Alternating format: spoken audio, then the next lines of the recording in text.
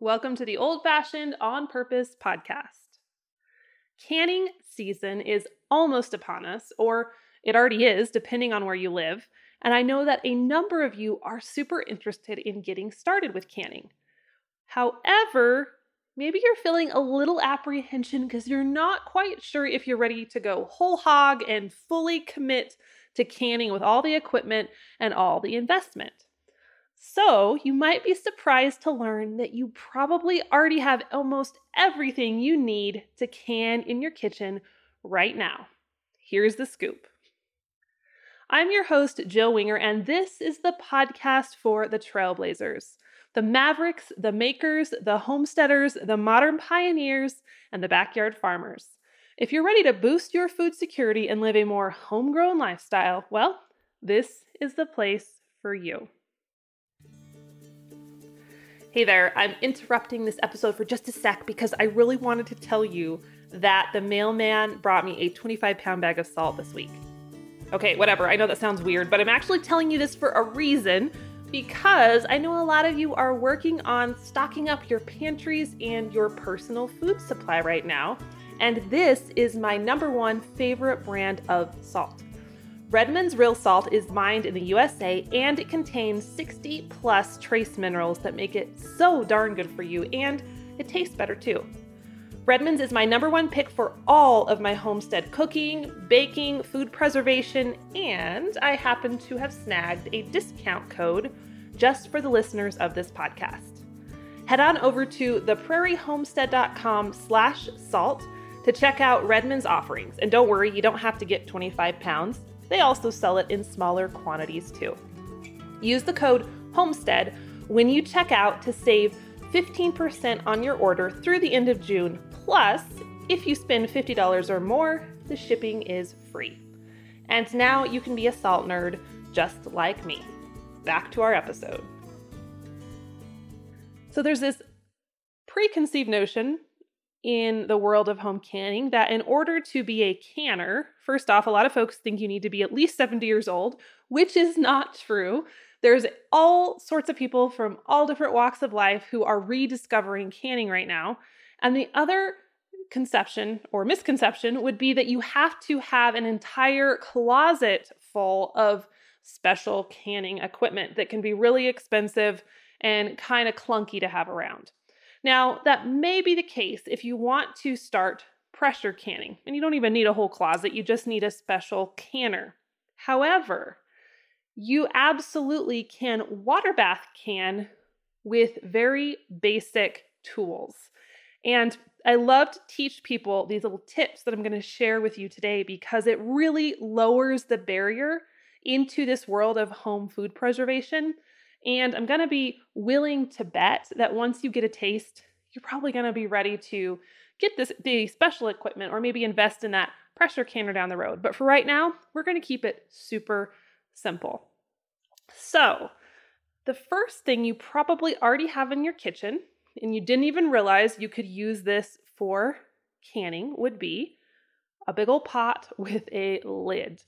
You absolutely do not have to have a special canning pot in order to water bath can.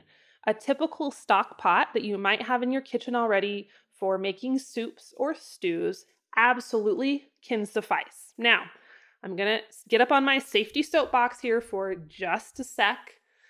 If you've listened to previous episodes about canning, you know that I am a stickler for not poisoning my family with botulism. I don't know, just seems like a good idea, right? Don't you think? Trying to avoid that. So if you are going to can certain foods that are low acid, like vegetables or meat or broth, you absolutely do need a pressure canner. So my little trick that I'm sharing with you today, I'm sharing it with the knowledge and the trust that you're going to use that stock pot and a lid and only can high acid foods with it, okay? That's our deal. Sound good?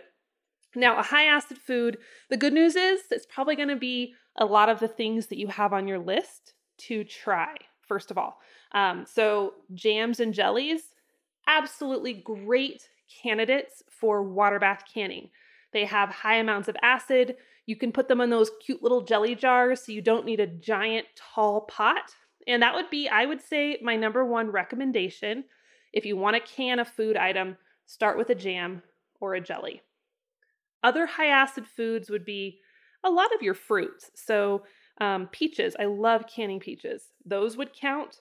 Applesauce, your chutneys, your relishes, pickles, all of that, fantastic for water bath canning. So put those on your to try list at the top, and then put some of those other things like maybe the green beans or the carrots or the potatoes or the meat. That comes down a little bit further down the list once you have dipped your toes into the canning water. This kind of sounds gross, doesn't it? It's like a bad mental image. Forget that I just said that. Anyway, so the only thing you need to watch for with this pot that you probably already have in your cupboards, it just has to be deep enough to cover the canning jars by several inches. So we want to, once the jars are filled with food, and you'll need to follow a trusted canning recipe source for the information on how to put the food in a jar. So you can either use my canning information or the Ball Blue Book or the National Center for Home Food Preservation. Any of those guys are going to be giving you solid canning recommendations. But you follow the instructions, you put the lids on, you place the jar in the pot, and then you fill it, or it might already be filled actually, but the pot needs to have enough water to cover the tops of your jars by at least 2 inches. We don't want the top sticking out. We don't want the water boiling down and then the lids poking out. We need it to be well covered. And as long as your pot is deep enough for that, you are good to go. Okay, the next little trick that you can improvise for your canning equipment is a rack. So a rack is important in canning because we're putting these glass jars on the bottom of a metal pot, and then we have that very strong heat source underneath. And what can happen is it will cause jars to break. It can be a little too intense. Not always, but it is a risk you run that you have some cracks happening. And a really easy way to prevent that is to have a rack on the bottom of your pot under the water. And they make racks for your canning pot. And odds are, if you have purchased one of those kind of granite ware classic canning pots, it probably came with a rack. But if you're using my little improvised stock pot trick, well, you probably don't have something that fits in there necessarily. So an easy trick would be to take some extra canning jar rings. We have the lid that we put on top, then we have the rings that we screw down. Take a couple extra of those guys, and you can wire them together. Basically, I don't care what you use to wire it together as long as it won't melt in heat. So you just need enough to cover the bottom of your pan, and then you can just set that down there, and the heat of the canning process isn't going to affect the metal rings. It won't hurt them. And you can set your jars on top, and it just elevates the bottom of those jars up high enough to prevent breakage and also help with the heat and water circulation. And probably it's super cheap or free to get that done with tools you already have or equipment you already have hanging around in your cupboards. Okay, what about the tongs? Now, just so you know, any of the things I'm listing here, none of these are expensive. So I would say that even if you decided to go splurge on everything you need to water bath can, you could easily get it done for less than $50. The big canning pots are cheap, racks are cheap, and tongs are also not super expensive. So I'm just trying to be super creative here, but no, if you just want to forget the improvisation and you just want to go buy the stuff, it's not going to set you back too far. I also think it's really handy to know how you can piece things together. Let's say you just have an urge to start canning and you're not going to the store anytime soon. Stranger things have happened. So tongs. There are special jar lifter tongs that will come in a lot of canning sets. They're handy. I have a set. I use them all the time. They lift the jars out. They put the jars in. They don't burn your fingers. Mission accomplished. If you don't have a set of tongs like that, you can use a regular set of tongs, like maybe what you use to lift your salad out of the salad bowl. Now, if you use it as is, it's too slippery. You'll try to grab the top of the jar with it and it will not grip the jar sufficiently.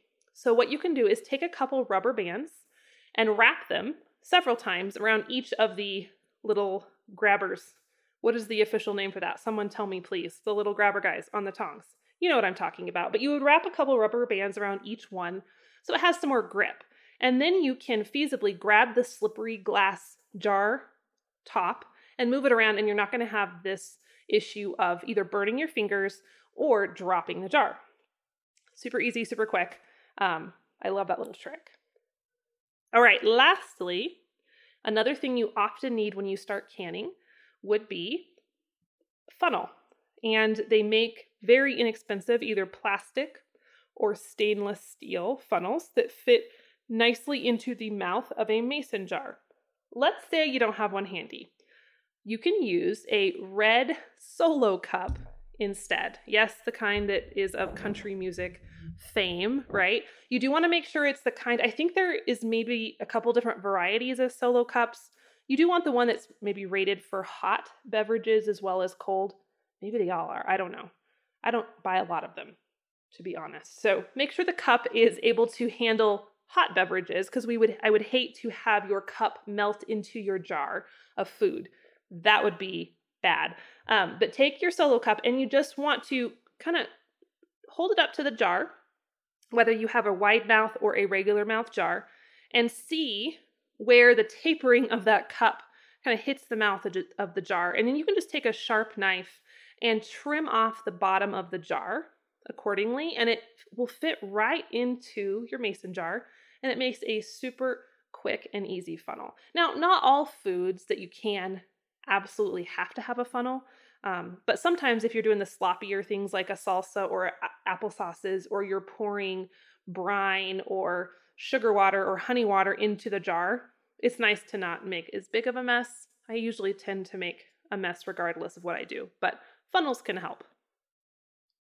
Now beyond that, if you have the pot and the lid, the rack for the bottom, the tongs, aka jar lifters, and a funnel, you're pretty much set up with everything you need to start canning simple, high-acid foods at home.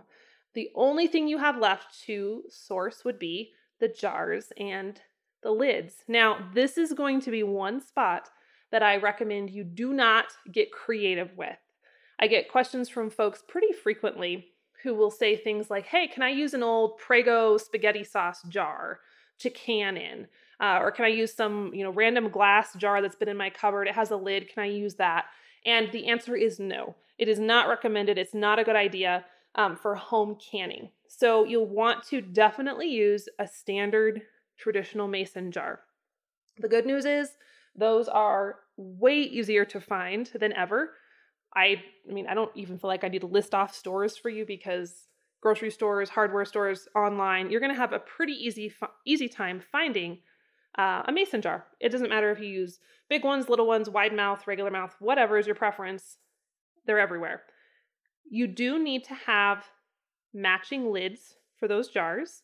You can use the rings over and over and over, but you cannot use the lids repeatedly. And the reason for that is there is a sealing compound on the rim of the lid, and that is what sucks down when we're processing the jars and creates that strong seal.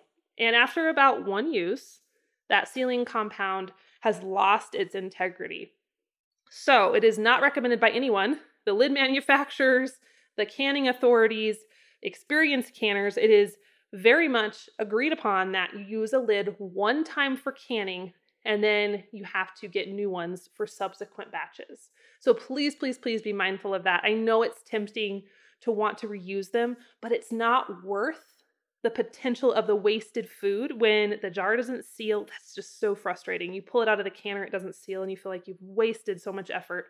So you have that that you stand to risk. Also, maybe the jar seals adequately the day it comes out of the canner, but you stick it on the shelf and the seal is just not strong enough to hold, and it unseals in storage. It's just not worth the hassle. So use new lids, excuse me, use new lids, reuse your rings, and just play it safe.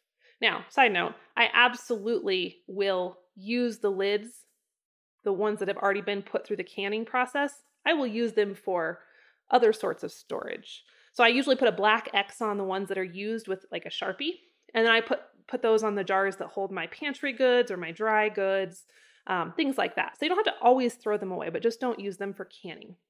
A little tip.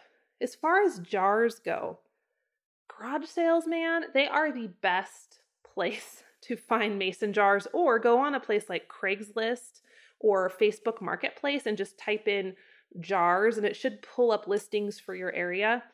You can find a lot of jars used.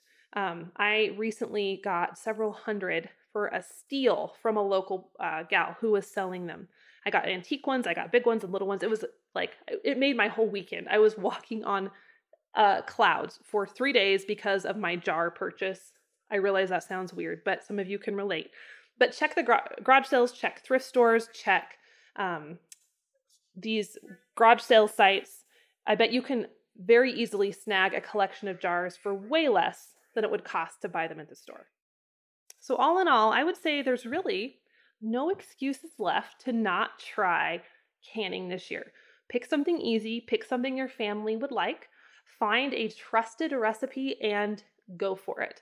I promise you it's easier than you think, and it feels pretty darn amazing when you pull those first jars out of the pot.